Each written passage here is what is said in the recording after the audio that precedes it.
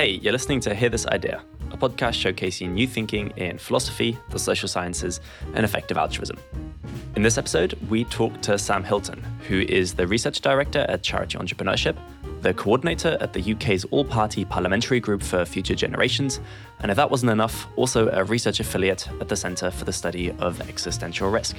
As Sam's bio might make obvious, it is just really cool getting to speak to someone who is involved in both the near-termism and long-termism sides of EA. We begin the interview by talking about Charity Entrepreneurship, which is an incubator scheme to create high-impact nonprofits. We talk about why there are these gaps to create new, effective charities in the first place, and how this compares to expanding GiveWorld's existing standout charities. We then talk about the work that Sam and his research team do in going about to find these new high-impact opportunities year on year. And then lastly, we talk about what it's like going through this program as a participant. For listeners interested, Charity Entrepreneurship is currently recruiting for its new cohort, and the deadline to apply is March 31st. Topics this year range from road safety in lower middle income countries to meta charities like exploratory altruism. We touch on these topics in the interview itself, but if you want to find out more, we highly recommend you check out the Charity Entrepreneurship website and consider applying. Our interview then turns towards long-termism, and we talk a bit about what this entrepreneurship incubator scheme might look like for long-termist ideas. We then talk a fair bit about Sam's experiences and thoughts on long-termist policy, and that includes a fair bit of discussion on the well-being of future generations bill that is currently being discussed in the House of Commons. This is a topic that will hopefully follow up shortly with another episode talking to Lord Bird, who is the sponsor of this bill, but I think this is like an interesting take to maybe listen to first. But for now, a big thank you to Sam Hilton for joining us, and without further ado, here's the episode.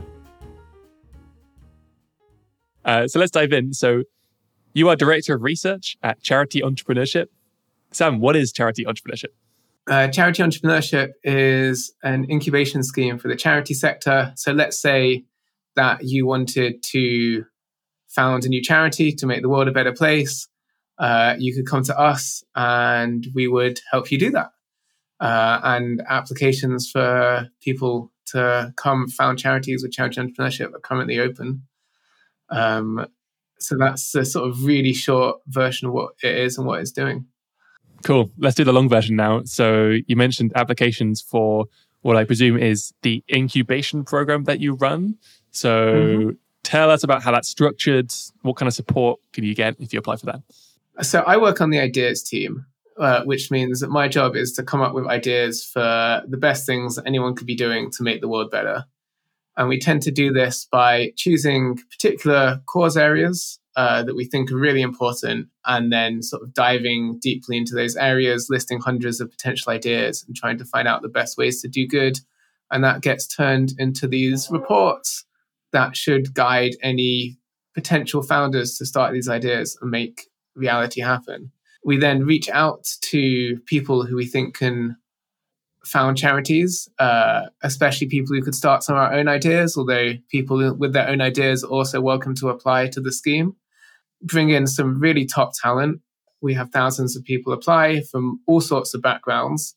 It's not just people who have run things in the past. We think lots of people can found charities, and they come into the incubation program. 8 weeks of like solid hard work, like an in-depth training course on what it's like to run a charity, sort of Tinder for co-founders. I think these are all like different ways it's been described. You basically do like a task each day with another person or two people, and that task will help you learn how to found a charity. So that might be create a website for a new charity in a day, set up a like co-founder agreement for your new organization, work out like what country this particular project should focus its attention on using a weighted factor model.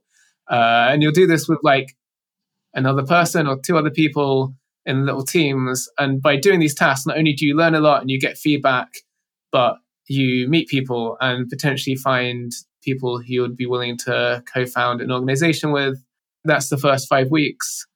And then in the second half, you're matched to potential co-founders and ideas that you're excited about, people that you would be keen to work with, and develop a like more concrete plan for what your organization could do.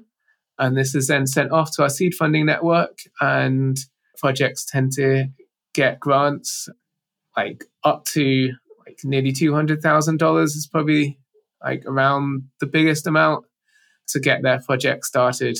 And then that's it. Then you have a charity and you have some money and you have a co-founder and you can go out and make the world better. And we'll keep supporting you for the first year or two. But at that point, you are a founder. Awesome. Well, maybe this is jumping the gun a little bit, but I'm curious to hear any success stories you want to highlight from the incubation program so far? Yeah. Not every charity succeeds. There are successes and failures. But like one thing that I have learned since coming to charity entrepreneurship is just that charities that are doing well are amazing. Like the people running them are amazing. There's just some like really like incredible work going on here.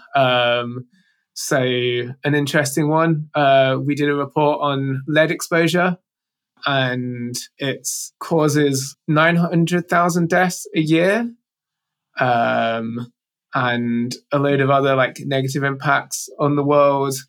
And the Lead Exposure Elimination Project was a CE charity entrepreneurship founded charity.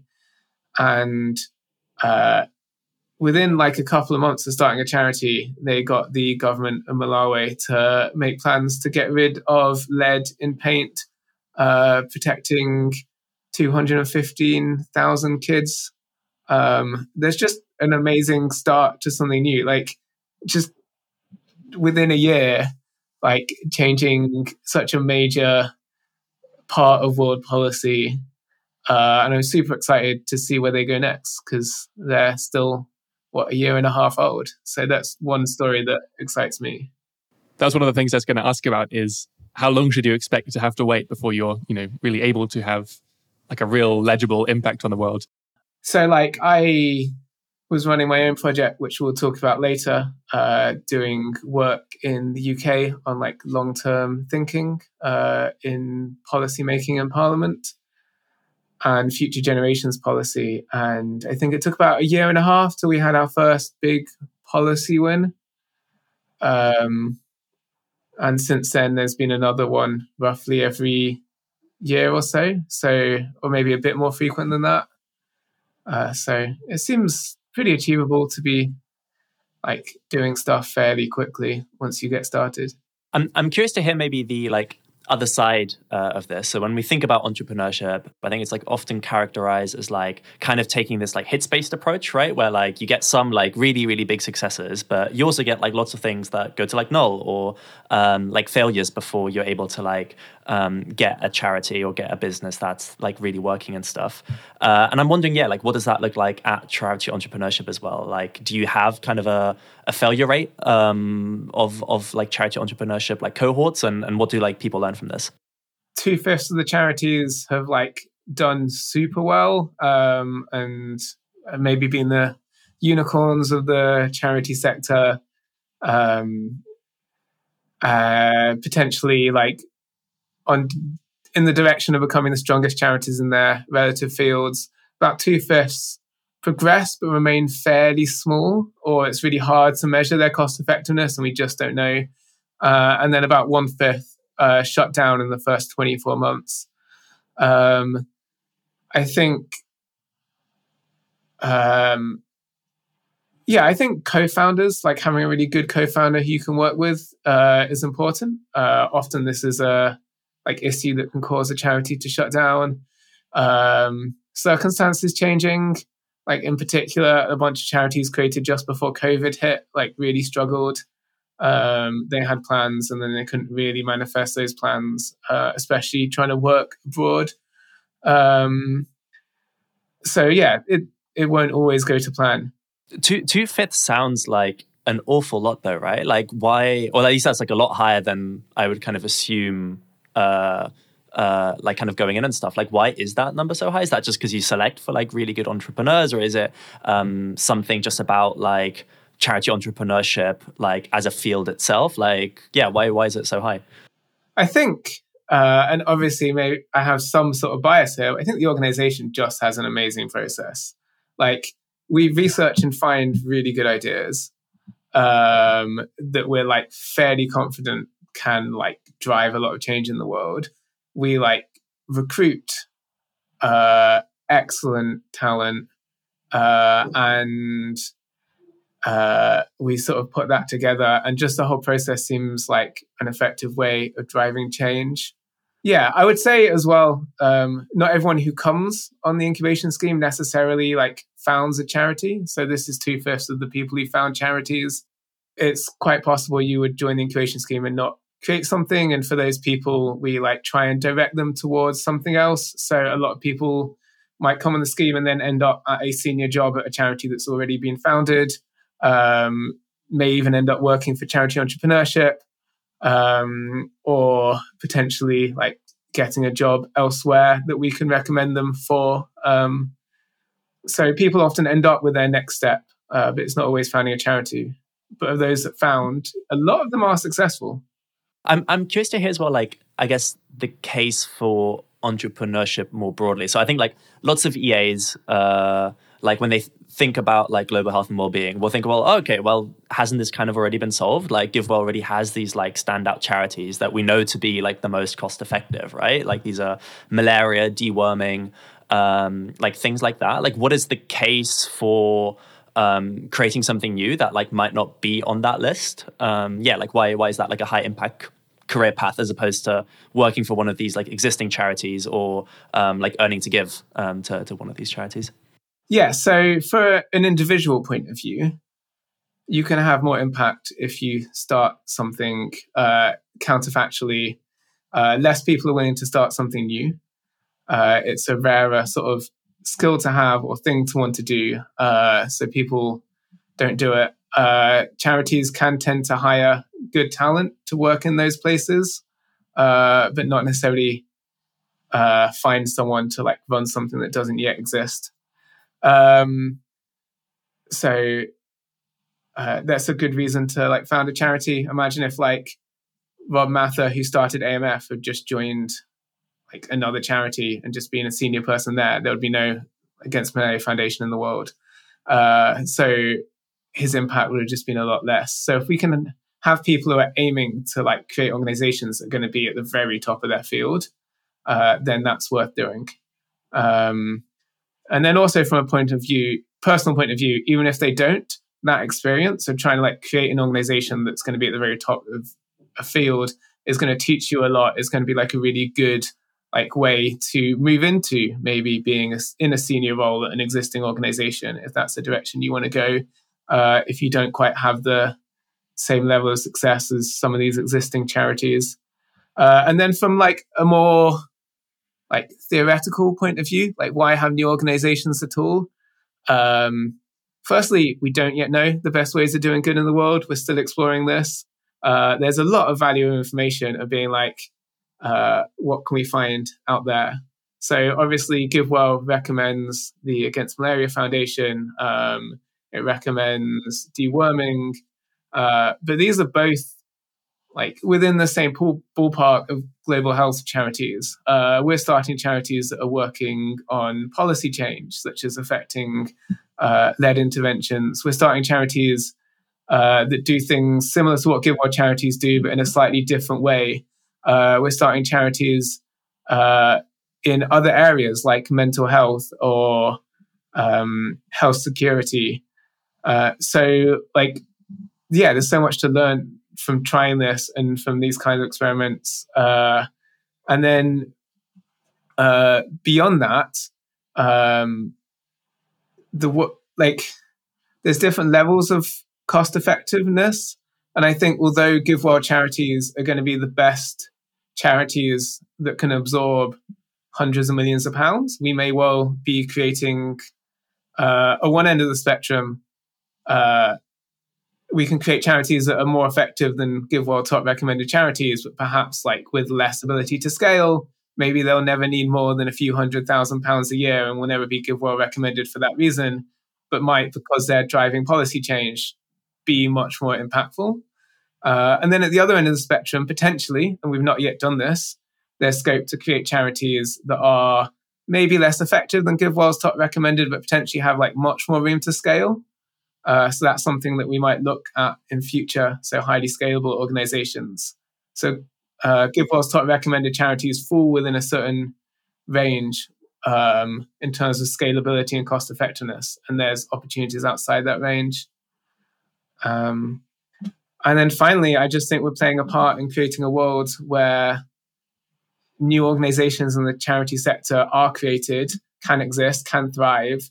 Like, this is how it works in industry. This is how like the startup world works. We have new organizations. They do great things, and the best ones really do well, and the others don't. And there's change, and the top new organizations make the most money, and that doesn't necessarily happen in the charity sector. Like, the top charities in the UK have been almost the same decade upon decade. So having a system whereby new organizations can start and actually have a chance of thriving seems like a general like improvement to the sector as a whole. So maybe to like try and repeat this back to just make sure that like I'm understanding it right. Like, it seems that you're describing that there are like just lots of different like channels of impact. Like, some of this is like more on the like meta end of just like being able to like build skills of participants going through, which might be like useful for like whatever they go on to do afterwards, and it's just like good to like build talent. Then there's this like other like meta angle of just like finding new information. So when we think about like evidence-backed charities, right, like the emphasis on having evidence to do there, and often you don't have that evidence until people actually go out and try these things, or at least it can like update us in pretty significant ways to what we thought before. And then there's like on this, I guess, like direct impact side, there are like these two arguments. One, which is there might just be loads of like low hanging fruit, like GiveWell maybe looks at charities which are like really big in scale and can absorb like lots and lots of funding. But that isn't to say that there are like loads of like small areas which are like neglected for like whatever reasons, which are like just as impactful potentially, but just haven't been done yet because they're almost like too small as like areas for like big funders to care about, but should be cared about by individuals looking to have an impact. And then there is this thing of like, well, maybe these things can scale and they can compete on this end, and this field is like still new, and it's like still worth like trying out new things in this kind of like competitive landscape that you said. Does that sound about right? Is like kind of summarizing what you said now? Yeah, this sounds about right. I would add as well that we start charities beyond just the kinds of things that GiveWell would recommend, like working on meta organizations, or working on policy, or working on mental health. So there's another reason on top of that. Right, yeah. That's a really important point. Like different criteria for success beyond maybe like DALYs and what kind of have you. I just want to pick up on another thing you mentioned, Sam, and try saying it back as well, because maybe I'm getting it wrong. But you said something like, look, for-profit companies, they turn over and just fail more often than non-profits. And the reason is pretty obvious, right? It's like, if you're not making money, that's a really clear signal that you might be better off just trying something else, and you just can't sustain what you're doing right now. That's unlike in the non-profit world, where perhaps there are occasionally fewer really strong signals that what you're doing is less good than something else. And so it's easier to sustain a non-profit for longer. For that reason, you get lots of startups, new companies in the for-profit world to like enter into the other end of that turnover, just because there are like, as a big kind of vacuum when companies fail. But if there's less of that in the non-profit world, you kind of got to realize that you've got to do that yourself and like make those startups happen on your own, and just recognize that there's like a big opportunity there, which isn't naturally going to get filled with like incentives from outside or something. Does that roughly make sense? Yeah, I don't know what the like ideal amount of startups to lead to like a really functioning ecosystem where like really good organizations exist. But I think the charity world does seem quite stagnant. Like, the top charities mostly thrive based off their brand, not based off the impact they demonstrate they have. And they mostly remain just the top charities. And there's not a lot of chop and change. And hopefully the Effectual Altruism community can change that through a combination of donating based on like actual impact and effectiveness, and through creating startup charities that have at least some chance of thriving and doing really well and potentially being better than the current top charities. And that ecosystem seems like a really valuable thing for the world to have within the charity space. I can imagine it could seem a bit callous from some perspective to say things like, oh, I think, the optimal failure rate for nonprofits should be higher from like an altruistic perspective. But also that's not a crazy thing to say, because one read on what you're saying there is, look, I just think there are so many like far better things that could exist. Like we could do even better than this. And if that involves like taking some people from existing nonprofits and moving them into like newer things and just trying lots of new things, that could be great too. So I guess, yeah, it's worth just appreciating that this isn't necessarily like a kind of extremely like cold-hearted thing to say. Whenever I've been running a nonprofit, I've always had in my mind that the aim of what I'm doing should be to close down. There's a problem I'm trying to solve, and I want that problem to be solved. And when it's solved, there should be no need for what I'm doing to exist. Like that's like what nonprofits should try and do. Ultimately, we as a world have limited resources. And I don't think it's cold to say we need to make sure that those resources can do as much as possible. We need to help as many people as possible. We need to like care enough to have this kind of like ecosystem where difficult decisions are being made, because that's what's needed to do as much as we can do, and care for the people that we can care for. I wanted to like add in this like question around how you understand GiveWell and stuff. And like maybe one way to frame this is, you mentioned before like shifting from like charity brand to actually looking at like what impact they're doing, right? And like GiveWell seems like a really good example of like changing this broader conversation around charity towards then. But then also on this point of like bigger versus like smaller opportunities as well, as I understand it, right? Like GiveWell makes these like top standout charity recommendations, but they also have this thing called the Maximum Impact Fund, which does also fund, right? Like a lot smaller initiatives and a lot more opportunities that happen to appear, right? Like kind of year from year, and also includes these smaller things, which if I understand it right, like might also include some of the areas that charity entrepreneurship is looking to explore. 2 of our launch charities have received GiveWell grants to date. And we think that one of our charities, Fortify Health, has a chance of becoming a GiveWell top charity. So yeah, we do create charities that get that funding, and I think that is valuable. And I think that GiveWell's top recommended charities are restricted to being charities that can absorb a certain large amount of funding. And you will find things that are more effective in terms of cost effectiveness for the world if you like remove that restriction. And often those things will be smaller and like harder to scale, but potentially having a much greater impact per dollar put in. So making sure that those things exist and are well funded should be something that the effective autism community focuses on. And I think there are opportunities for smaller donors in particular within the community to find those smaller projects that are perhaps even more cost effective than the most well-known recommended projects and help them thrive. And also the other thing about GiveWell is it is still like very much focused on global health type interventions. So there is less focus on other areas that we might put our attention towards. So I have a fairly vague, abstract question, which is something like, you can imagine there being concentric circles when it comes to charity ideas, and the innermost, smaller circle is ideas which already have orgs doing like awesome stuff about them. So deworming, bed nets, food fortification. And then that lies inside a circle where we like know about a pressing problem, which really should be being addressed right now, but we haven't quite set up an org to address it.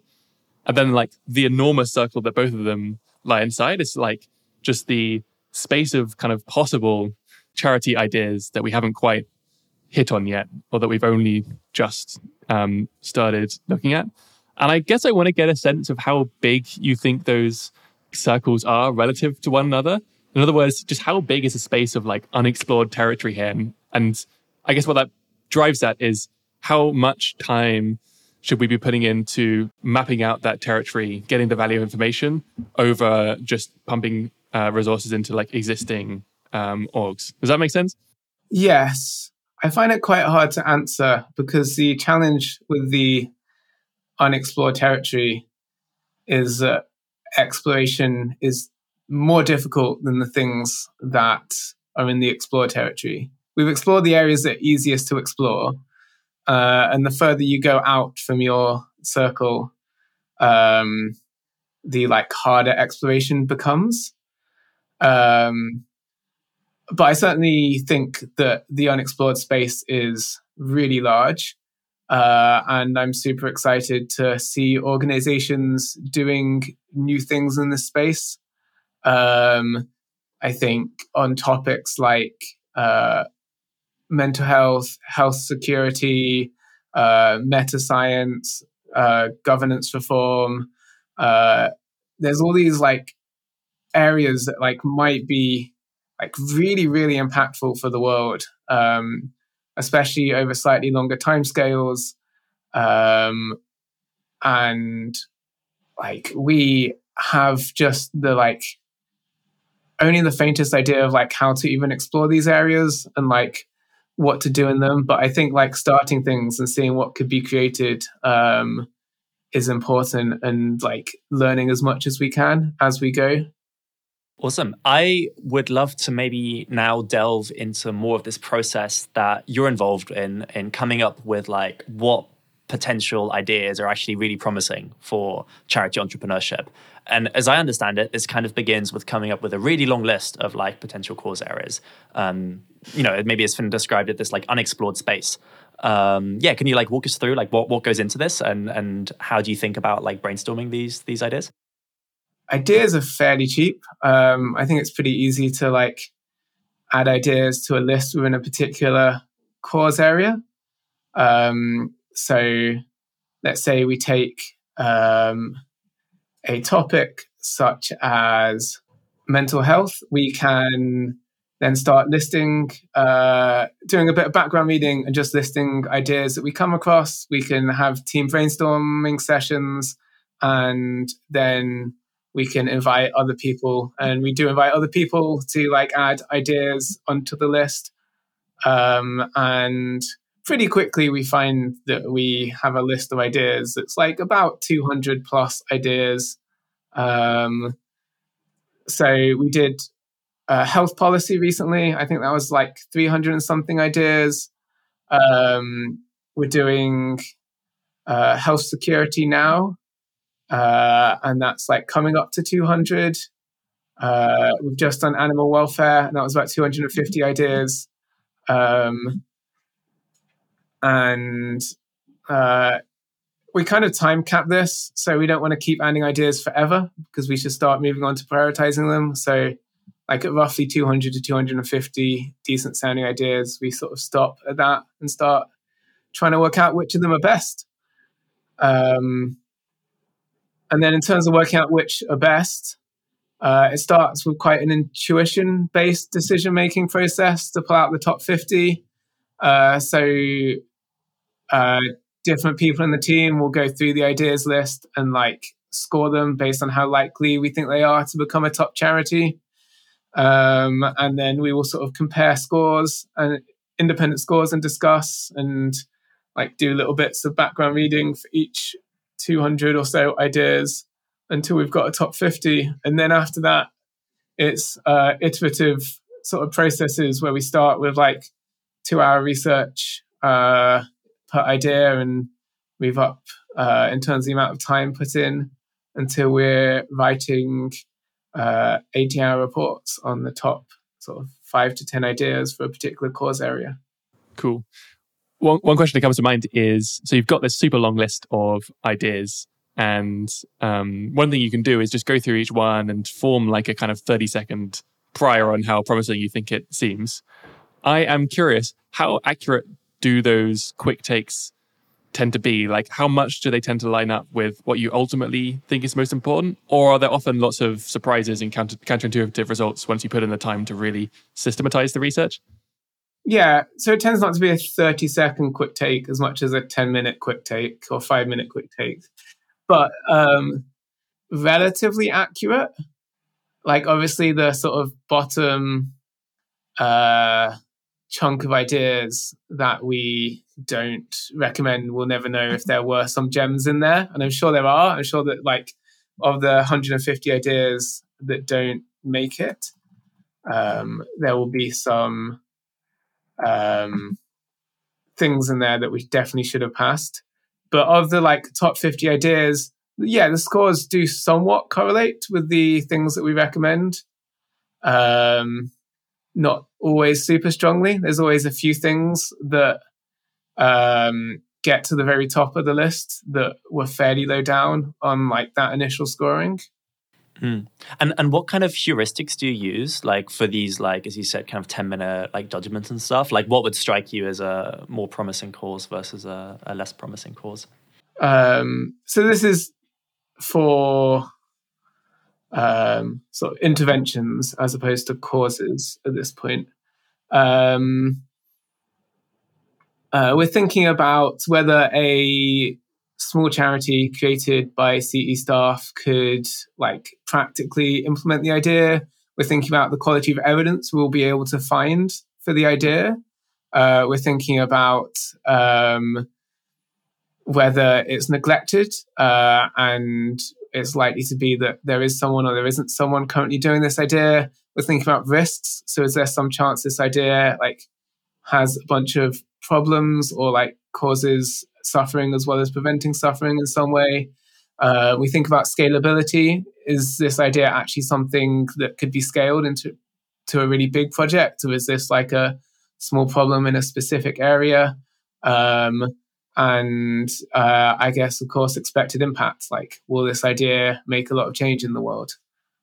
Yeah. And are there like any like useful resources to flag? So for example, like the global burden of like disease database, I know is like a really, really like useful resource to get like kind of a big picture overview of a bunch of different causes. Are there like other things like that you might want to like plug or say this is a really useful resource to make these judgments? Yeah, the global burden of disease database is really good in global health. In health and development more broadly, we've got some good sort of prioritized lists from organizations such as the Copenhagen Consensus that have like a lot of ideas that they've researched, and some of their work has been useful. And in animal welfare, we have a welfare point system that we've developed, which is helping us sort of assess and categorize ideas. I would also say having like a theory of change for the space you're working in is useful for making these quick judgment calls. So for animal welfare, I spent some time before diving into this mapping out like what is happening in this space already, like what's the theory of change, what's the thing that like actors here are trying to achieve in different ways in different countries, what comes first, what comes second, like at what point do we want to drive policy change versus corporate change, how important is like individual changing their diet in this like grander picture of things. And then having that high level picture can help quite a lot with narrowing down on the details. Yeah, one thing I'm like curious about that you kind of touched on there before as well was that what might look like a good cause, like in the abstract, might look different from like what is a good cause or like intervention for charity entrepreneurship specifically. And yeah, I'm wondering if you can maybe talk a bit more about like the specific features that mean that like entrepreneurship, or especially this like one or two person like co-founder model, is like particularly suitable for this cause as opposed to like not. Like what kind of features might these causes have? Yeah, so there's a bunch of like small idiosyncratic things that always play a role. Like, oh, we started a charity doing something very similar last year, so maybe we should like wait a year before starting something else in this domain so we have more information. Like this kind of like little like quirks of just our process and what we're doing. I think a big factor is how likely we are to find a co-founder to do something. So when we've been looking at animal welfare, we've been thinking about trying to improve coordination in some aspects of the animal movement. But the co-founder to do that would need to be someone who was already known and trusted and respected within the animal movement. And then that obviously like is quite a high bar for us to like find that person. So we tend to think about who could do it and what skills they would need and how many people like that apply for the incubation scheme. And beyond that, we're like not too picky. There are certain things that do seem like relatively intractable, but we're kind of optimistic about what like a small dedicated organization can achieve. Yep. Okay, so right at the end of the research process, you come up with these final in-depth research reports. Can you say something about why you make them and what does the process look like as well? They're made firstly for our decision making so that we can narrow down on the very best ideas for new charities. And then every other aim from that is secondary. They are also made for the new charities so that when someone comes in to start something, they've got a bunch of guidance there on like what to do, who to talk to, what the evidence for different kinds of interventions within this broader intervention looks like, what kind of countries it might make sense to work in, the kind of like pushback that they might expect to get and like how to handle that. And we do write sort of follow-up implementation reports with like further information for the co-founders to like really help them get their feet under them and get running and starting these projects as quickly as possible. They do also seem like just public goods for the rest of the world because they're public, right? Yeah. Yeah, I guess on that point, like, have you ever thought about like writing reports on like why you chose not to go forward with a cause? So either, right, kind of in this public good sense to make clear why you think like certain areas like aren't tractable or aren't neglected and stuff that still inform like other actors in this space. And maybe like a step further from that as well, like making clear like what things in the world need to change in order for certain cause areas to like, or certain interventions to become more high impact and stuff. Does that make sense? Yeah, totally. We have some upcoming reports on our website on this. So keep an eye out on our research. It's just where it's not as urgent or not a priority, like it does tend to happen when there's like time and capacity for it to happen rather than like immediately at the point where like the research is finished or something like that. Yeah, there's maybe like I'm sorry for like kind of banging on like on this. I think it's just like a really interesting point that I think like lots of orgs are like kind of like struggling with, but it seems almost that like you just want to think about like different formats that you can like put out this information in a way that is like less time intensive and maybe like reputationally linked, like a report on a website is. And I don't know, like if like the solution is like a Twitter thread or like a Google Sheets or like an EA forum post or something. But like in many cases, like the work has already kind of been done, right? Where you get to the point that you realize that the decision consequences to like not go forward anymore. And all the information that was used to inform that decision has presumably already been collected as such. And then it's more of like a messy like notes brain dump or something rather than having to write out a big report, double check everything and do it as such, right? Like just getting that information out for like the next person to take it on from there seems valuable. We've now talked about the like ideation process and how you come with the recommendations for charities that you would be really excited to set up each year. And I think this year, if I'm understanding it right, you have got like 5 causes that you're looking to get people excited about in the incubation program. So I thought it could be fun to like maybe do a quick fire round and just like quickly hear the elevator pitch for each of these. And who knows, maybe listeners will be excited about one or even more of these and think about applying. Does that sound good? Yep, let's do it. Awesome. So the first one is road safety. Lots of people around the world die or are badly injured in traffic accidents. It's a huge burden of disease and suffering, and it's fairly preventable. We know the kind of policies that stop injuries, such as seatbelts and speed limits. There's lots of countries that have these policies, and there's other countries that do not. and we think a new organization working in some of those countries that don't have road safety policies, advocating and building support for them could be a really effective way of saving a lot of lives at very little cost. Awesome. Yeah, one factoid I have here, I don't know if you've looked into this, but the kind of path dependency between seatbelt laws and stuff in the US. So this was I think a topic that became very politicized in the 1980s along this idea of the government telling you to wear a seatbelt, and is that an infringement on your freedoms or not? And I think one state in particular, New Hampshire, kept with this line still to today, where they're not making it mandatory as part of their live free or die mantra. And seatbelt use there is I think 70% compared to the nationwide average of 90%. And that just strikes me as one of these weird path dependency things where policy regimes either choose one way or another, and it has really big consequences even within the same country. So I think I'm aware that this is mostly aimed at low income countries and what have you, but I thought it was cool, right, that even in the US some states have taken very different paths with big consequences for road accidents and road safety. Yeah, really interesting. Yeah, so second example is taxing tobacco. Yep. So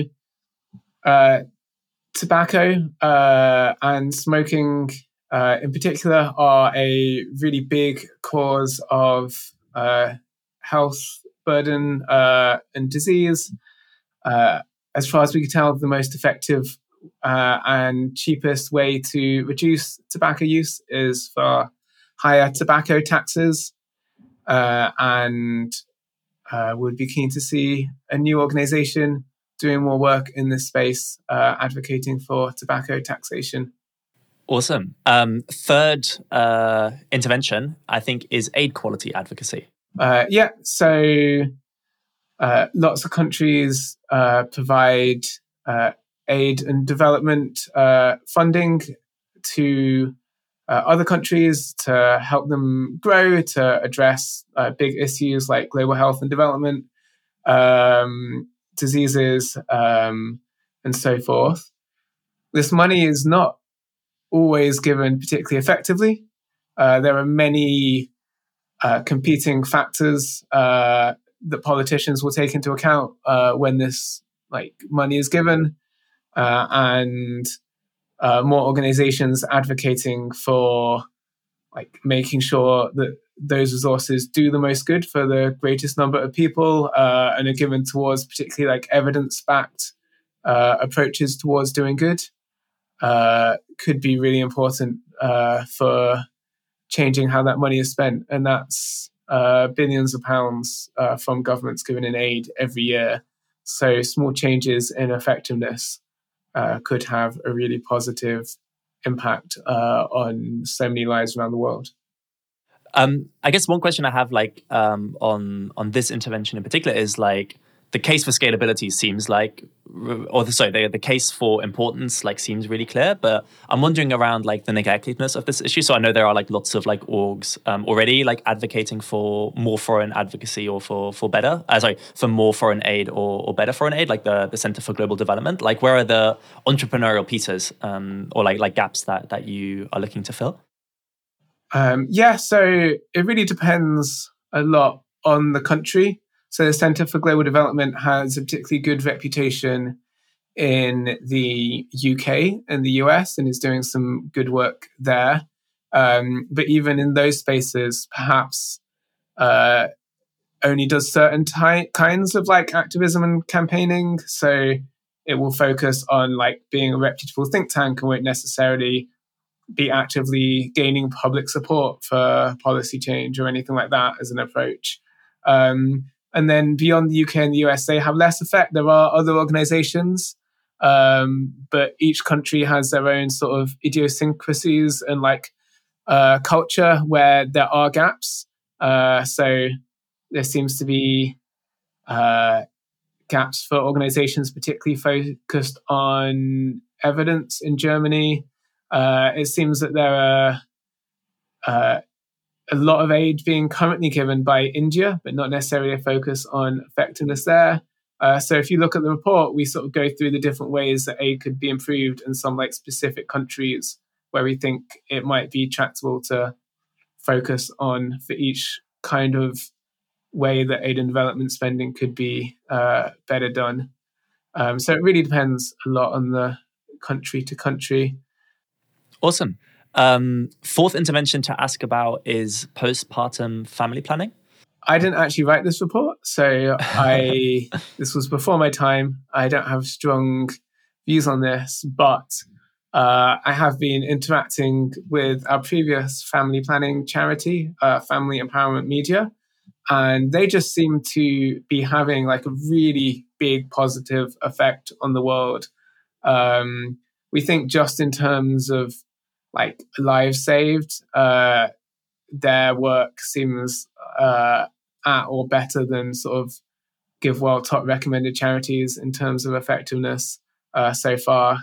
And then beyond that, how much you value this space might depend on your views on population ethics and things like that. But I'm definitely excited by the work I've seen in this space so far, although I can't speak for this specific idea or the research behind it. All right, left as a question for the listeners. I guess the last example here is what you've called exploratory altruism. What do you mean by that? So this is a meta charity trying to look at and make the case for new cause areas and new ways of doing good that the effective altruism community might not be looking at. So I imagine this organization would be a small research team regularly producing reports to try and influence and improve how people around the world have an impact in like various cause areas.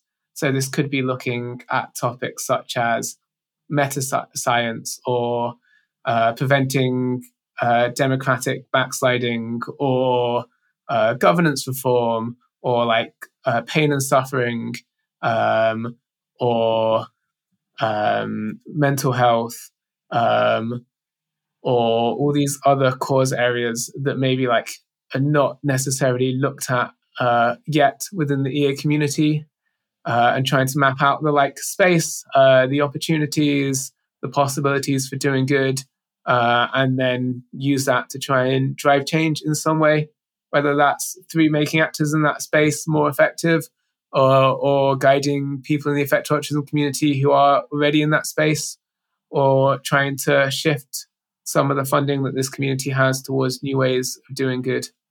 So is the idea here that, sure, there are lots of EA orgs that are looking into relatively well mapped out cause areas, but what we want is an org to act a bit like scouts, and like run ahead and just map out all the areas that the rest of EA writ large hasn't quite kind of looked into yet, just so we can just, I guess, extending this map analogy, just so we can kind of look a bit further and see what we're potentially missing. And the idea is that maybe that kind of highly exploratory kind of research is currently a bit under-provisioned.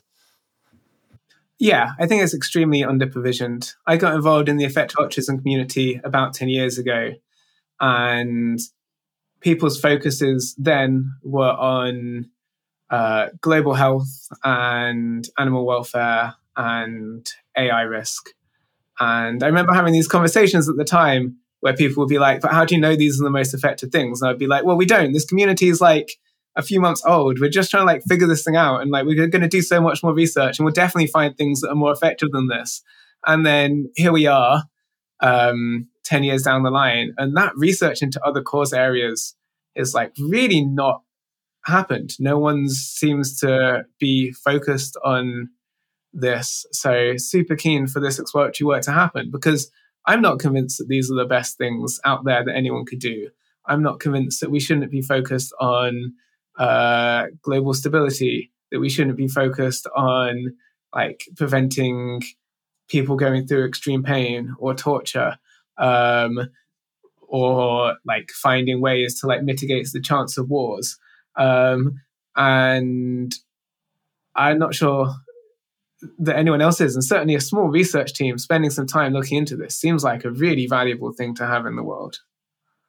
Yeah, I think I'm inclined to agree. Obviously, I've been around EA much less long than you have, but what you said resonates with me. At the same time, I'm like confident this is not a problem with people's attitudes within EA. Like, I'm sure that almost everyone would just nod along and be like, yeah, totally. We should be exploring like a ton of like weird new things that no one else is looking at. So it's not like people just disagree. It's just like, I guess we haven't followed through on that commitment. If it is the case that this kind of exploratory stuff is under provisioned, I guess I'm wondering, like, what's your story about why we haven't really got around to that thing yet? Like, what's going on there? I think there's a lot of really good things in the world that we have not got around to yet. And we're like a really young community. And this is a hard thing to do, to like make the case for these new cause areas. So it doesn't shock me that it's not happening.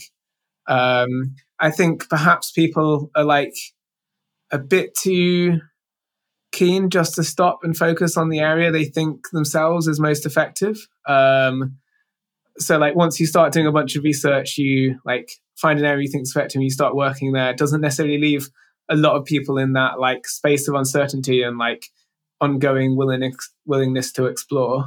So super keen to find those explorers, those doubtful people with like a hint of uncertainty in their hearts who can go out and try and map out the world in ways that are not currently happening. Yeah, I guess some of it is like giving people permission to do that. I think everything you said is especially true in long-termist EA, where this chunk of EA is newer than a lot of EA, and so it's been mapped out much less. I'm sure we've missed a lot of really promising ideas, but I wonder if there's a tendency to kind of over-defer to what feels like the consensus and maybe get this false impression that long-termist EA is more confident about the best things to do than in fact it is. Where in fact, I think there's a very kind of just wide uncertainty about what the hell we should be doing. It's just very hard to communicate that.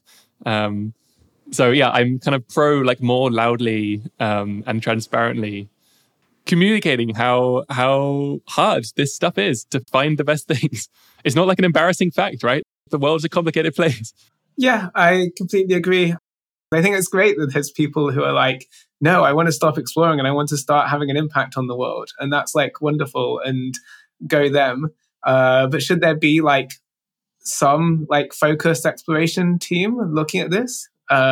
Yes, and that's sort of the case for us recommending this as a charity idea. And yes, I do think it's beyond just cause areas. I think there is useful research to be done on different approaches to cause areas. Like to what extent can we drive change by shifting the policy world? To what extent can we drive change by shifting how corporates function? Like how valuable are these approaches? Well, in the spirit of being open-minded, but not so open-minded that brains drop out, I was curious if you could describe some ideas that you looked into and ultimately rejected. There's a lot of ideas that got rejected like very early on in the decision-making process because, you know, we spend 30 seconds looking at them and think that's a terrible idea. And then some of the ideas that we like researched in more depth but didn't recommend include things such as, let's see, advanced market commitments for healthcare, improving air quality, perhaps with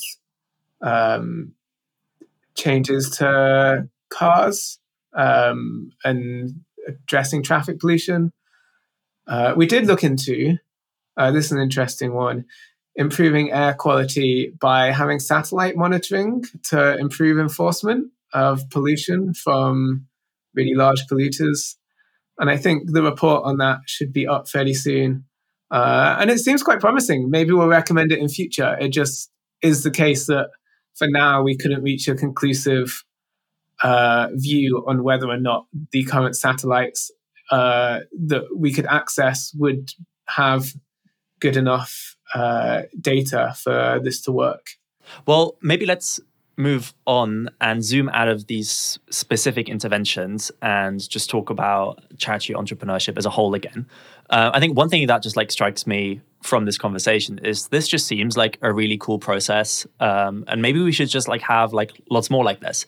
And one thing in particular here is that, as you said, charity entrepreneurship looks at well-being beyond maybe just like the GiveWell, DALI, like health interventions approach, but it's still like from the ideas you've kind of like listed here, maybe falls squarely in the like near-termist side of EA than the long-termist side. And I guess like one resulting question is, should there maybe be a charity entrepreneurship like for long-termism too? And I know this is a question that's kind of already been discussed and such, but yeah, I'm curious to like hear your take on that. Yeah, I totally think there should be. Charity entrepreneurship does focus a lot more on near-term and animal welfare interventions. I personally think as an organization, we should be willing to look beyond that and look at a whole range of like other interventions, including preventing existential risks. But if we're not going to do that, and we are going to look at some things that like cross that border. So we are looking at health security, including biosecurity at the minute. But yes, I think given the hesitancy of charity entrepreneurship to do that work, I would love there to be a long-termist charity entrepreneurship out there in the world. I think to date, there's just been like a lack of interest in making this happen, or a culture of like, let's do research first in long-termism before we actually like do anything. And I think that's like perhaps thrown a barrier up towards anyone in this space really getting things started. And to some degree, like that creates a bit of a culture of inaction of, oh, well, you can maybe do this, but maybe we should just do more research first. Means that you never learn by doing. And to some degree, there's been like a lack of funding. So I know like maybe half a dozen people who have applied with like what on the outside seem like fairly reasonable sounding policy, entrepreneurial ideas to like the Long-Term Future Fund, and just are not getting funding because just the bar for proving that these things are definitely good has been very high. This may or may not have been justified. But I do think it's changing. I do think that the Survival and Flourishing Fund and the new FTX Future Fund seem more willing to fund stuff than we've seen in the past. So I think that might drive people to actually do things, which I would be super excited about. Yeah, one question is, how is this long-termist entrepreneurship likely to be different from the kind of entrepreneurship that CE like helps supports? I think it depends. We have, for example, supported EA Meta entrepreneurs. And I think probably that's like the closest analogous case. So for anyone wanting to try and start long-termist entrepreneurship organizations, I think coming to do a case study of what we've done on EA Meta and how it's worked and how it's not worked would be really interesting. I think we have found EA Meta to be a slightly more challenging area. Our success rate on those charities, still hard to tell as it's early days, but like it's at least harder for us to like track the impact of them. And that's probably expected. Like they are harder to track the impact of meta organizations. But I think in the long-termist space, there might be a whole bunch of organizations that people create without being able to track the impact particularly well.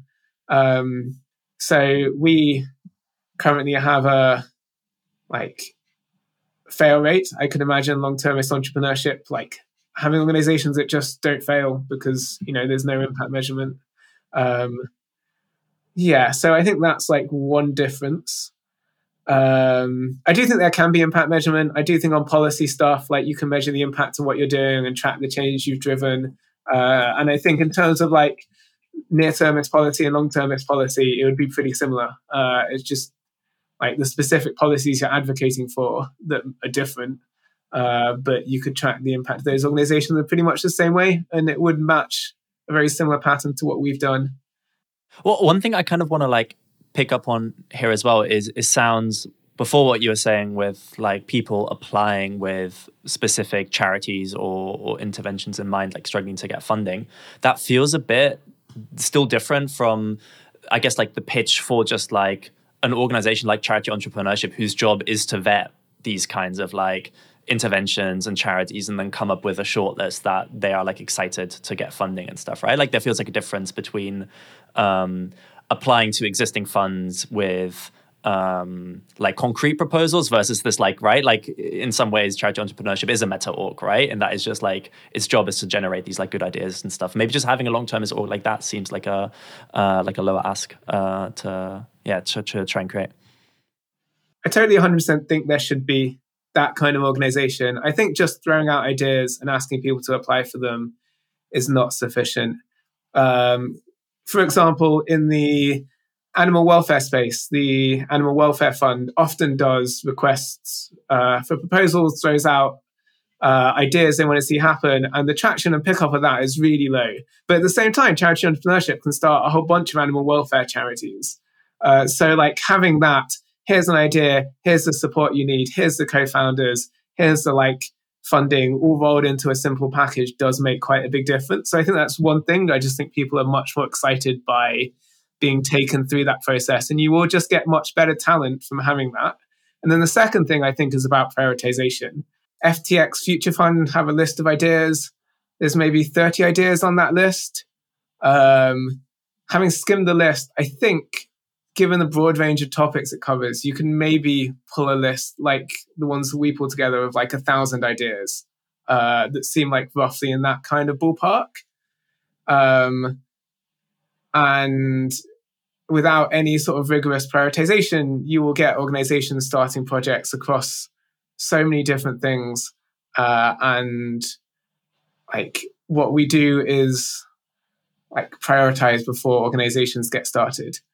So I think that's a mistake that I could imagine long-termers entrepreneurship making, or people trying to start like charities in the long-term space making, is just failing to prioritize across the like many, many hundreds of possible good ideas that are out there.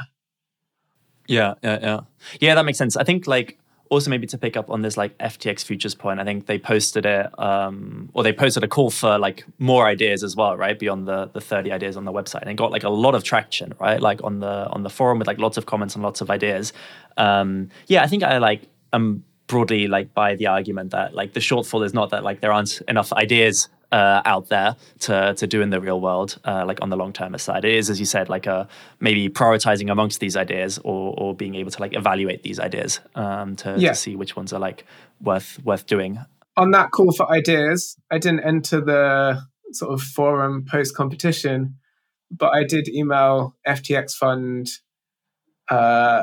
maybe like 350 or so ideas I had listed to be relevant to the things that they were looking for. So there are a lot of ideas out there. Yeah. No, and it's exciting. I think also like the point around like information value and stuff feels like really important, where like it kind of like cuts both ways, where on the one hand you would imagine that like information is in many ways like even more valuable like on the long-term side, because there's like less information to begin with, where like learning by doing might be like even more important, but on the other hand it's like maybe harder to interpret said feedback or get like these feedback loops. But I think that as a whole it just feels like a really like exciting space to see more people evaluating, prioritizing, and then also like just doing in the real world. Let's maybe return back to the incubation program for this year with Charity Entrepreneurship itself. And I guess like one question to maybe ask here is, what makes for a good charity entrepreneur, or like what type of like people would you be excited about like seeing apply? Well, first thing to say is if anyone is interested, there's a quiz on the website where you can go and do it, and this should tell you whether or not you would be a good fit for the program. And applications are open until the end of March. So I really strongly encourage people to go and try the quiz and apply for the program and find out for themselves that way. The really short answer as to what makes someone good at starting a high impact charity is being good at starting things, so entrepreneurial, resourceful, committed, and independent, and then being high impact and impact focused. like so someone who's like really dedicated and driven to do the thing which will have the biggest effect, to be like willing to change their organization and what they're working on based on what the evidence says, and to try and achieve as much change as possible. So impact focused and entrepreneurial are at the sort of top of my list of things for starting an impact enterprise. Yeah, I'm curious as well, like how does imposter syndrome and stuff like this feed into this as well? Because when I hear like, oh, you need to be like entrepreneurial, or you need to be like really like high impact focus and stuff, that kind of like is in some ways like a call for excellence, which maybe is just like justified. But I'm curious of like, yeah, if people are listening to this and like not entirely sure if they like fall under like this bucket or that bucket, if they have enough experience or not, like, yeah, like what So we really don't judge that much based on experience. Like obviously it helps, but we have had people who are like recently out of university. We do get like a really broad category of people on the program from all around the world, lots of different backgrounds and countries. It is competitive. There are like lots of people who apply to get on the program. But we think that like lots of different people with different backgrounds can like create really good charities. And we have an application scheme, and if people are straight out of university and they apply and they like do well on the application process, then they will get through and they will get onto the program. And like half of our most successful founders from previous years didn't think they should apply. Like if you're not sure, like it is worth people applying.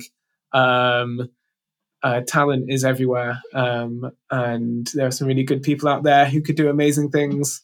And I would highly encourage them to give it a go and take the quiz and apply for the program. All right, so let's switch gears a bit and talk about long-termist policy. So another thing you've done, Sam, is you helped set up the All-Party Parliamentary Group for Future Generations, APPG. First of all, can you just tell us what that thing is and what does it do? Yeah. So the All-Party Parliamentary Group for Future Generations is a group within the UK Parliament. So a collection of like MPs, members of Parliament, and peers, members of the House of Lords, who are keen to address the issues affecting the future. So in particular, like political short-termism, potential like risks to the future, be they climate or pandemic or other, and any other like issues focused on sort of the long term, on like preventative policy, on intergenerational fairness, and so forth. And I didn't create it. I was involved from the very early stages. But it was set up by a bunch of students who believed that there should be more focus on future generations. Super. Can you say a bit about what APPG is currently working on? Yes. So we have an inquiry that we've been carrying out into how to ensure that policy making works for the long term. And that's been like a 2-year project. And we hope to have that finished in the next month or two and up online. And then after that, we will be thinking about like next steps, what the policy recommendations are on that, and if any of our parliamentary members want to like take action to drive forward any of those policy recommendations. We also are doing a little bit of international work, so working with the UN and other countries. We've been doing a bunch with the Ukraine recently, and thinking about organizing a series of events on like long-term thinking in policymaking around the world. And there will be events in Parliament, and we'll try and get some like members of Parliament there, and also get some other people from around the world to attend, and hopefully try and create similar type projects to our project in other countries. There's also a Future Generations bill going on, so there's an ongoing campaign for that, and we've been supporting recently one MP to do some work in his local constituency to try and find out what his local constituents want for the future. And we think that's like an interesting experiment, and would be keen to see more things like that happening, where people are like working with small groups of citizens to understand what their needs are for the future and see if they can make that evidence like have an impact in their own sort of policy decisions for local areas, as well as obviously at the national level. So I guess like one thing that strikes me from kind of like hearing about this is this seems to be maybe a way of kind of promoting long-termist policy kind of like broadly. It seems to be a lot around like promoting general concepts like future generations and long-term planning and what have you, which maybe looks different to promoting like specific interventions around AI or biorisk and the like as such. Is that a good way of like characterizing maybe the work that APGG is doing, or how you yourself maybe think about like long-termist policy and the like, or like what the differences there are? Yeah, so the way in my own decision making that I think about it is trying to do a bit of both.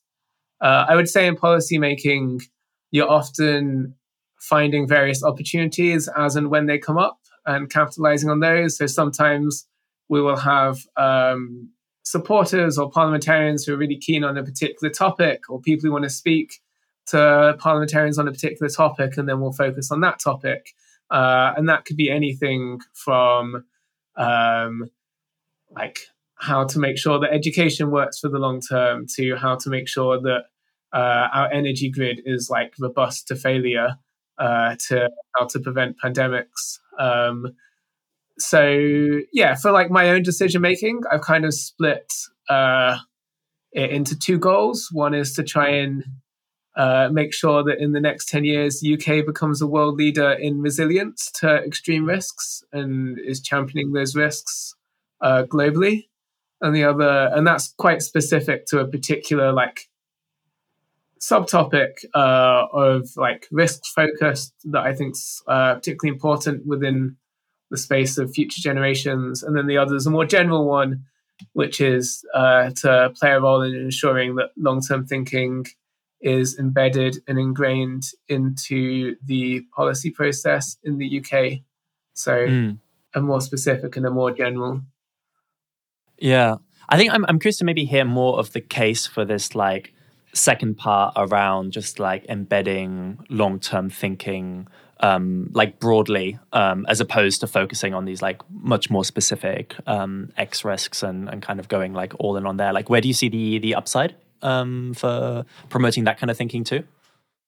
Yeah, I think there's two cases here. One is less tied into long-termist thinking and is more just about making sure that policy making goes well.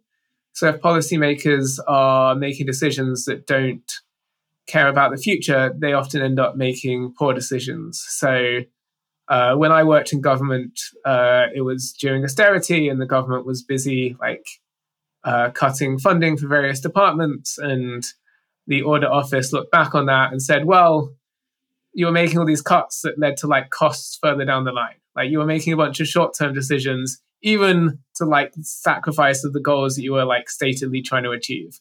And that's just bad policy making. And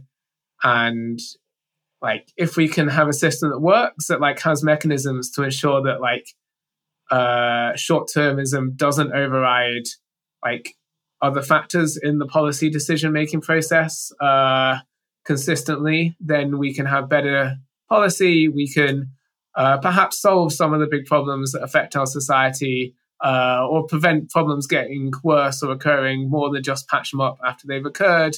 So like one of our main supporters focuses a lot on homelessness and thinks that if we had a better policy process, we could stop people becoming homeless before it happens rather than deal with it after it's happened. Right. This is Lord Bird, right? Presumably. Yes, this is the Lord Bird. Yeah.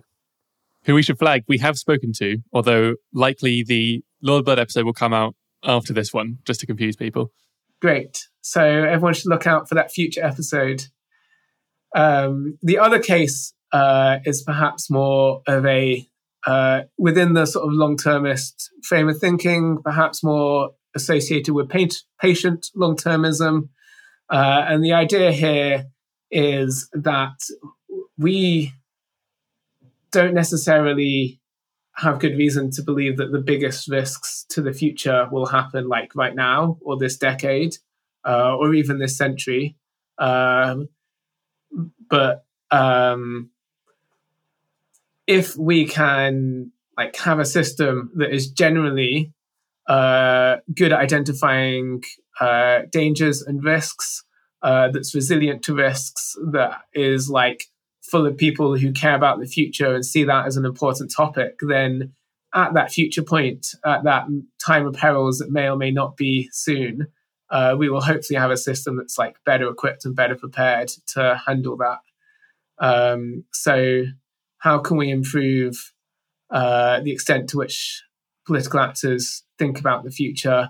How can we improve the extent to which our risk identification systems pick up on new emerging risks that we don't yet know about as and when they occur, are all part of this puzzle? I guess to the extent which we're unsure about what these big risks could look like when they materialize, then we should be interested in these cross-cutting kind of institutional improvements, being just broadly robust, broadly good at making quick decisions when push comes to shove, rather than, here's the thing, let's just go and solve that particular thing. Yes. I think that if I had to make estimates of what the biggest risks are this century, by a significant margin, unknown risks would be at the top of my list. And I know other people think about this. When Toby Ord made his estimates of risks, he put unknown risks sort of second after AI, joint with pandemic risks. But certainly if I think back 50 years ago and think like, what are the risks that people in 50 years would have thought would be the big challenges today? I don't think they would necessarily have got it right.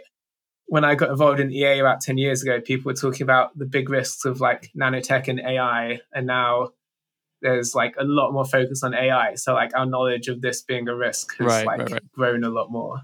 Yeah. So I was going to mention AI because,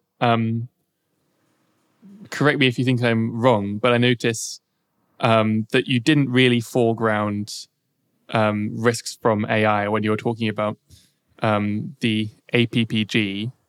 And as we're all aware, lots of people think that maybe AI just poses by far the greatest risk this century. So I'm curious why AI doesn't feature more heavily. Is the issue that it's just especially difficult to communicate this kind of crazy, weird thing to parliamentarians? I think it does feature.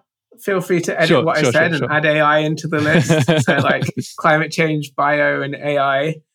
We have an event next week, which will be after this podcast goes on air, I assume, with a former minister who worked on tech policy, and with Brian Christian, the author of The Alignment Problem, talking about like policy in that space and like what the UK can do. So this is definitely a thing that we do work on.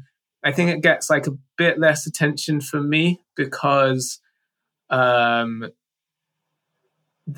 policy seems less tractable right now in a bunch of ways, especially compared to general risk management policy or pandemic prevention, which have got a lot of post-COVID interest in both of those. And it's like less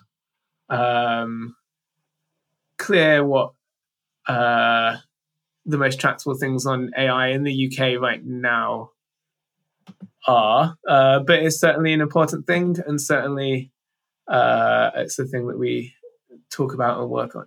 Yeah, cool. That seems totally sensible to me. Can I ask a slightly more like critical or controversial question, which you're totally free to pass up? So APPG has been like involved in getting through this bill, Welfare Future Generations bill, which on the face of it looks pretty exciting, certainly to me. But I'm sure you're aware that some people have raised some worries with the way it's like structured currently. So, for instance, there are worries that it doesn't really mention existential risks, which you might kind of care especially about. And there are worries about kind of regulatory capture as well. And, it's just another Quango that's going to make certain infrastructure, valuable infrastructure projects kind of just a bit harder to get off the ground and not much else. So I'm curious what you think about those critiques and like where you think the value of this kind of a bill comes from. So the APPG has not got this bill through Parliament. The bill is a private member's bill. It will not pass through Parliament unless there's like literally no opposition and all the MPs are like, oh, this should go through without a debate, which seems extremely unlikely. Therefore, I think it makes more sense to see this as like a campaigning tool than like the perfect bill that we would want to be passed. So if I'm understanding you properly, like driving conversation and getting MPs to talk about concepts like future generations and well-being and such, is that right? And it's doing a really great job. I do support the bill. On mentioning existential risks, that was like a conscious decision made when the bill was drafted, because I talked to people who work on existential risks at the Centre for the Study of Existential Risk, and they advised using the term global risk instead, which has essentially the same meaning, but perhaps like a slightly different brand or connotation behind it.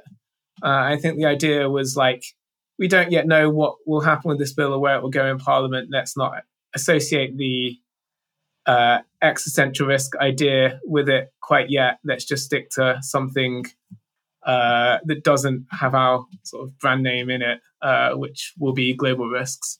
I think that was their thinking. You might have to reach out to the staff at CSER to try and dig into that. But yeah, that was a deliberate decision. I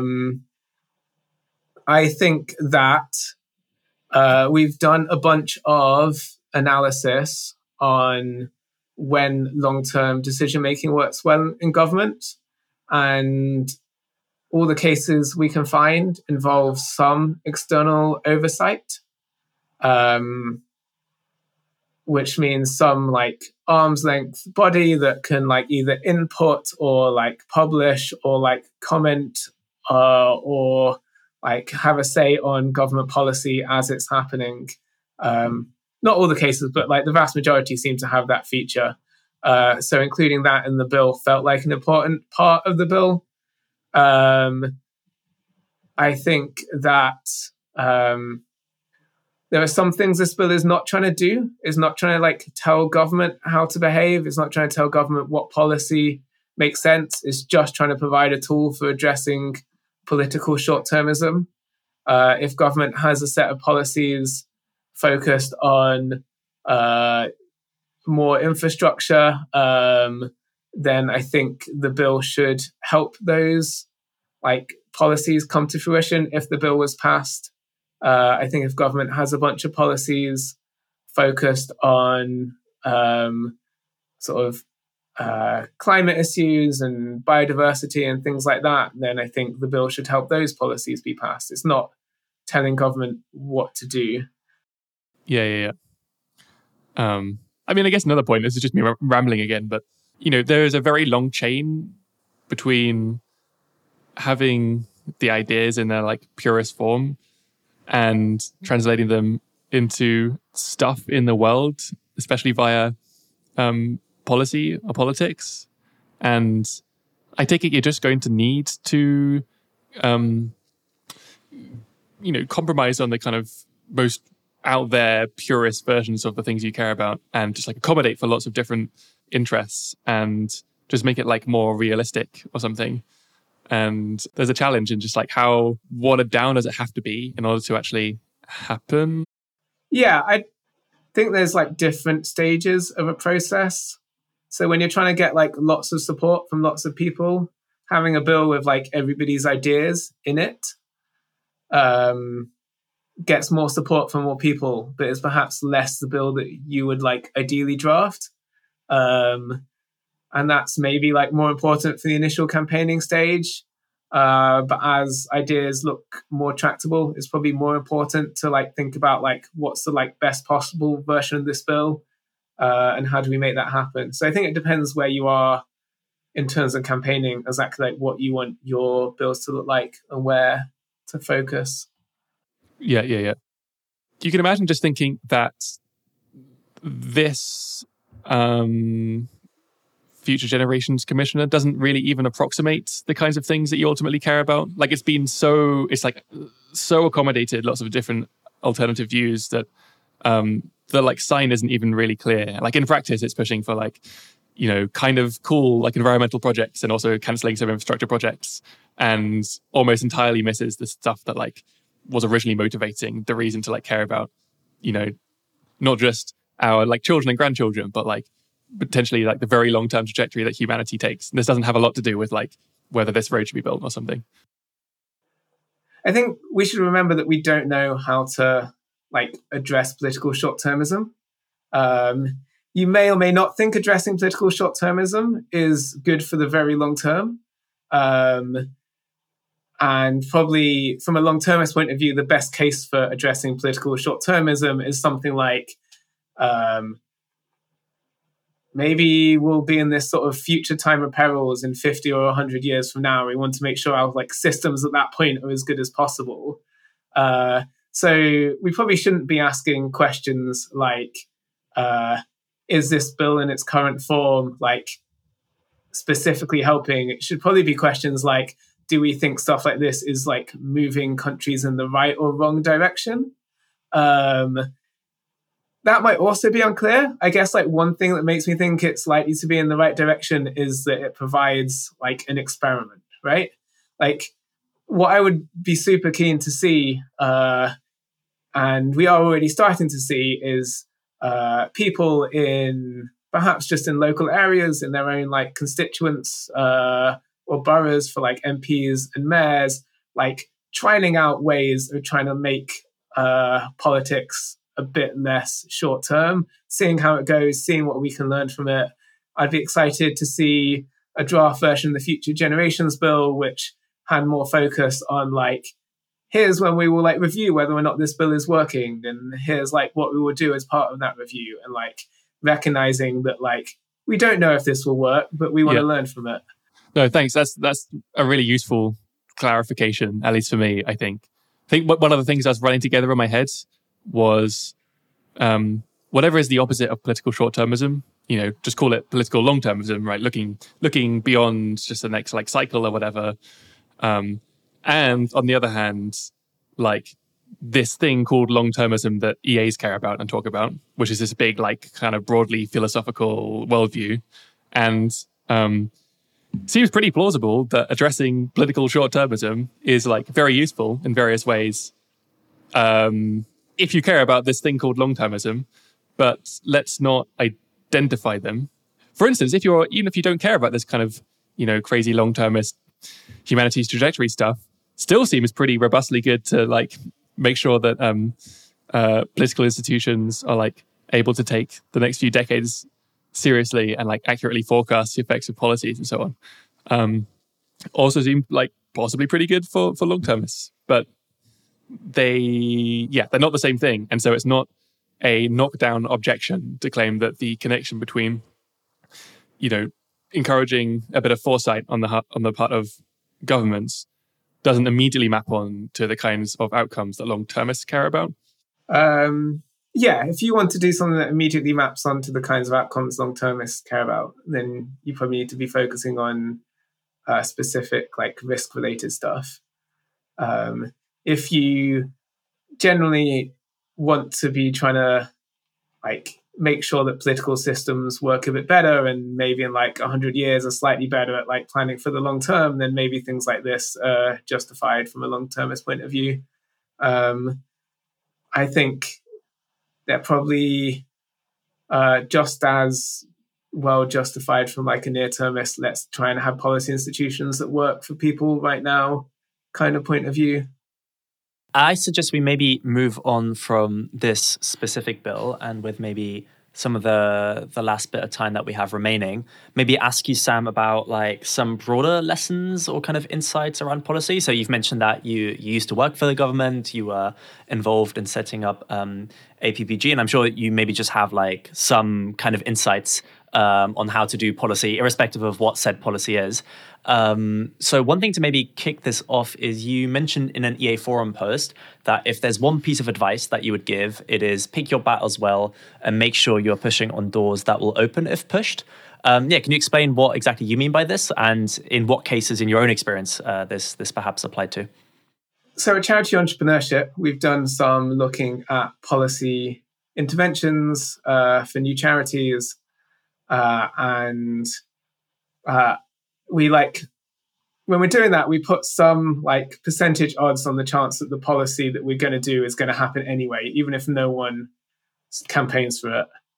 And then we try and and what we want to find is a policy idea where our best guess of how likely it is to happen is not 0, this will definitely never ever happen, and it's not 100%. Because in the case where definitely, even you could imagine a bunch of other people who aren't us come along and campaign for it, and it still isn't looking like it's going to happen, that it's just not that tractable. In the case where it's definitely going to happen anyway, what's the point of us doing anything? So trying to find a policy to campaign for is often about finding that thing where it's on political agendas enough. Maybe some other countries have done it, but some haven't. Maybe it's a thing that politicians have mentioned but never got around to doing. These kind of signals might give you a sense that it's in that sort of nice zone of we can work with this. We can push this from 10% to 70% or whatever that might be. Yeah. And when it then comes to actually reaching out to politicians or government officials and stuff, what are maybe the tools that you can use there, and the things that in your experience have really worked as a good way to reach out to people? Is it, for example, just actually going down to your MP to talk to them? Is it submitting bits of evidence or kind of policy briefs? Is it campaigning publicly? There's possibly loads of avenues for kind of advocacy stuff. Are there any ones in particular that you want to highlight or think that these are underrated? I'm not sure that any magic avenue comes to mind. There's different avenues for different kinds of situations. Sometimes you want to encourage loads of people to write to their local MP and then be involved in some of that. Sometimes you want to really target and try and find someone who can connect you to someone who knows a particular person, and then make sure you talk to that person's staff beforehand, get an impression of what they're like, and sort of have a focused outreach approach. Sometimes you don't want to go to the politicians at all, and you might just want to talk to the civil servants who are doing the sort of wonkish behind the scenes stuff. A lot of what I've been doing in recent years is been with a certain amount of access to parliamentarians on the parliamentary group. So then it's been a lot of reaching out to people in Parliament who are interested in the topics that we're having events on, and inviting them along and trying to engage them with concern for future generations.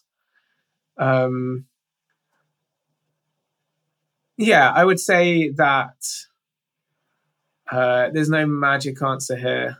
And maybe just like working and campaigning for a period of time will teach you what the tools that exist are and which ones that you personally are good at using, because that also matters. So far, have you ever seen the film Moneyball? Yeah. Yeah, I mean, I've never seen it, but I've heard it's good. But like the basic idea in it is that this guy comes into baseball and thinks that you can just do the whole thing better by like applying evidence and reason and like actually measuring some of the data on like runs and stats and not just relying on which baseball player looks like a baseball player and things like this, and then makes loads of money out of it. In general, I think over the last 10 years, I've been pretty skeptical of this kind of approach from the EA community, where people have had this attitude of, we can just go into a new cause area where there's loads of existing best practice and just like completely like do it better than everyone else who's ever done it before. I think I've become slightly more open to that idea recently, in part by looking at how the animal welfare movement has like really changed over the last 10 years from an organization that was doing a lot less and focusing mostly on like campaigning to individuals to go vegan, to an organization that's really driving a lot of change in the world by focusing on what's effective. And in part by my experience in policy, and just like having read a bunch of organizations like impact reports in the policy sector and tried to work out what they're doing. The sector is not very evidence-driven. I don't think donors in the sector are very evidence-driven. They're just looking for a policy thing that aligns with what they're trying to do. And I think that could change. And I think there's like a huge opportunity here for like people who are very focused on like evidence and driving impact to push policy a lot more effectively than has currently been happening. To essentially like moneyball the whole thing and just like assess the quality of the work they're doing, the like counterfactual like impact that they're having, and to like make sure their campaigns are really focused on something achievable. So I'm not super sure about this. I do feel I've had a lot more impact in this space than I expected, but maybe I've just been lucky. But it does seem plausible to me that a really evidence-based approach to policy change is something that could exist and doesn't yet exist, and that we should be trying to create. Super. For the time being, maybe it makes sense to begin wrapping up. But I did have a question that I really want to ask you, Sam, which is, you were one of 3 legendary EA brothers, and yourself and Jacob and Benjamin all just seem to be doing, you know, incredible, impactful things with their lives. What is going on there? Like, what was the kind of magic ingredient in your like shared environment when you were growing up that meant that you all ended up doing these kind of awesome things? I don't have a magic answer to that. I like to say, well, obviously I got involved as the eldest, and then they were like, oh, maybe I should do some good too. But maybe that's a biased point of view. I think my family is great. I just think it's something that we all care about, is making the world better as much as we can. And that doesn't seem particularly unusual to me, I guess. I mean, it is in fact unusual, right? So, I mean, one question is maybe, is this a peer effects thing? So is the like, you know, Sam found out about EA and is just very persuasive? Is that the right story? Or is it like some kind of shared common factor, such that if you were like raised in isolation or didn't talk to each other about EA, you might still like independently come to the same conclusions? I don't think it's a peer effect thing. I wasn't particularly trying to persuade my brothers to get involved in making the world better. Maybe that's because it always seemed obvious to me that it was a good thing, and perhaps seemed obvious to them. I don't have a magic answer here. Well, let's maybe move to wrapping up then. So we have some final questions that we ask all our guests. The first one is, what are 3 books, articles, films, or whatever other bit of media that you would recommend to anyone interested in finding out more about what we've talked about here?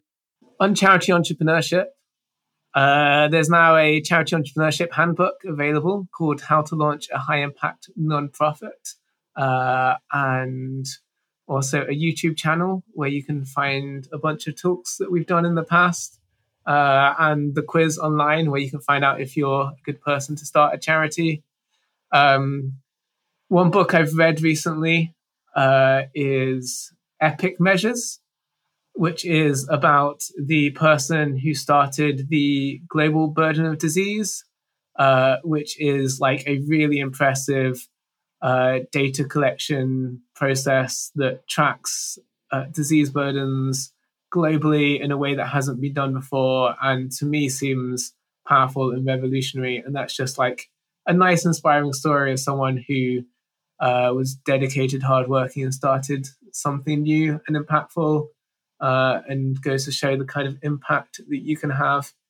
So the thing that this makes me think about as well is this like move in the 1990s towards like global health R&D. So the 2 things that I've kind of like read on this as well, which were like really cool, was the 1993 World Development Report, which I think created the concept of the DALI, and the 1996 WHO report, which created a strategy for investing in health R&D, which is like insanely similar to, I think, like how EAs like have this like importance, tractability, like neglectedness framework, and they like set it out back in 1996, I think, in a really cool way for like the burden of disease. So extra readings, I think, if you like that book, you might also like these like wonky policy reports. On long-termist policy stuff, there's not that much to read. I mostly just read lots of government white papers and things like that. And mostly it's very UK-focused stuff. So, yeah, it's not very interesting answers. Maybe things like the EA Forum, maybe the Bulletin of Atomic Scientists, maybe look at some of the resources on the APPG for Future Generations website. All of these might have little bits of the puzzle. And if you're looking for some general light reading on the topic, perhaps The Good Ancestor is a book that I've had recommended, though I've not yet found the time to read myself. Yeah, I fairly enjoyed that book. There are lots of little like gems in there that I didn't know about before. So I learned about Joseph Bazalgette. He was this Victorian engineer who more or less designed London's sewers. And the cool thing about this is that he saw far enough ahead to realize that they would need much larger capacity than they like currently needed. And so, designed in this slack so they're like much bigger than most people thought they'd need to be. And of course, nowadays, that's just like panned out incredibly well because we can still more or less use the infrastructure that he laid down in the Victorian era. So, underrated proto long-term Joseph Bazalgette. On useful reading on policy change, I don't have a great general thing about all the different tools. The report from Founders Pledge on evidence-based policy cause area is got some decent information in it, especially in the appendix. The strategy documents for the All-Party Parliamentary Group for Future Generations might give some indication of the kind of work that we've done and might be interested to people. And then there's a bunch of ideas that people might want to look up, such as Kingdom Theory, Overton Windows, COM-B, Capability, Opportunity, Motivation and Behavior. And some of these ideas I use in my strategy making when it comes to policy that might be of interest to people. Cool. So second question we have started asking all our guests is, are there any areas or like specific questions that you really most want to see good work on? And just being cognizant that maybe people listening to this could actually just do that work. I think long-termist entrepreneurship, it's a thing we've discussed in the past. We discussed earlier in this interview. I think there's been a lot of barriers to people doing this. I'd be keen to see them removed. I'd be keen to see people prioritizing the options in this space. I'd be keen to see people doing things with like feedback loops where like impact can actually be measured as work progresses. And I'd be keen to see things that aren't just research, but are actually trying to change the world in some way. I don't necessarily think any of that will be easy, but there is funding for people who are keen to do this and committed. So that's an exciting set of projects that I'd be interested to happen. And then obviously all the projects that like charity entrepreneurship wants to get started, like road traffic safety, improving aid quality, and so on. People can apply to the incubation program and come start some of those. Cool. Amen. Yeah. And also impact evaluation, like external impact evaluation for long-termist orgs, right? Like if the orgs are not going to have time to evaluate themselves, then maybe you could just go around and like evaluate all the orgs yourself. That's kind of in line with what you said that I'd be especially like excited about as well. Yes. There's a line on that I can give you, which I don't yet know if it's true. But this might be true in a week, which is charity entrepreneurship has also just recommended another idea, which is an external evaluation organization that can provide resources to organizations wanting external evaluations carried out and support the EA community in that, because we think that's an important thing that should happen. So it's not something we've discussed yet, but it's a new idea that we've added to the list, and we're super keen to have people come and start, as well as the other ideas. Nice. I will let you know in a few days if that's actually true. And then very last question, Sam, which is where can people find you and your work online? Best way to contact is through the Charity Entrepreneurship website, charityentrepreneurship.com. And people from the Charity Entrepreneurship team will be at EAG conferences in London, Oxford, and Boston. So those are the best ways to get in touch. Awesome. Sam Hilton, thanks so much. Thank you. That was Sam Hilton on charity entrepreneurship and long-termist policy. As always, you can find the write-up at hearthisidea.com/episodes/Hilton. There you'll find links to all the books and articles mentioned in the interview, alongside a full transcript of our conversation.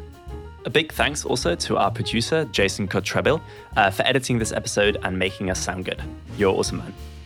If you're enjoying this podcast, the best gift that you can give us is to leave a review or comment to wherever you're listening to this, be that Apple Podcasts, Spotify, whatever. We know that your time is valuable, but reviews really help us learn how we can improve the show and also gets the algorithm to recommend us to more listeners. You can also send guest suggestions, questions, and whatever else to feedback@hearthisidea.com. Thanks very much for listening.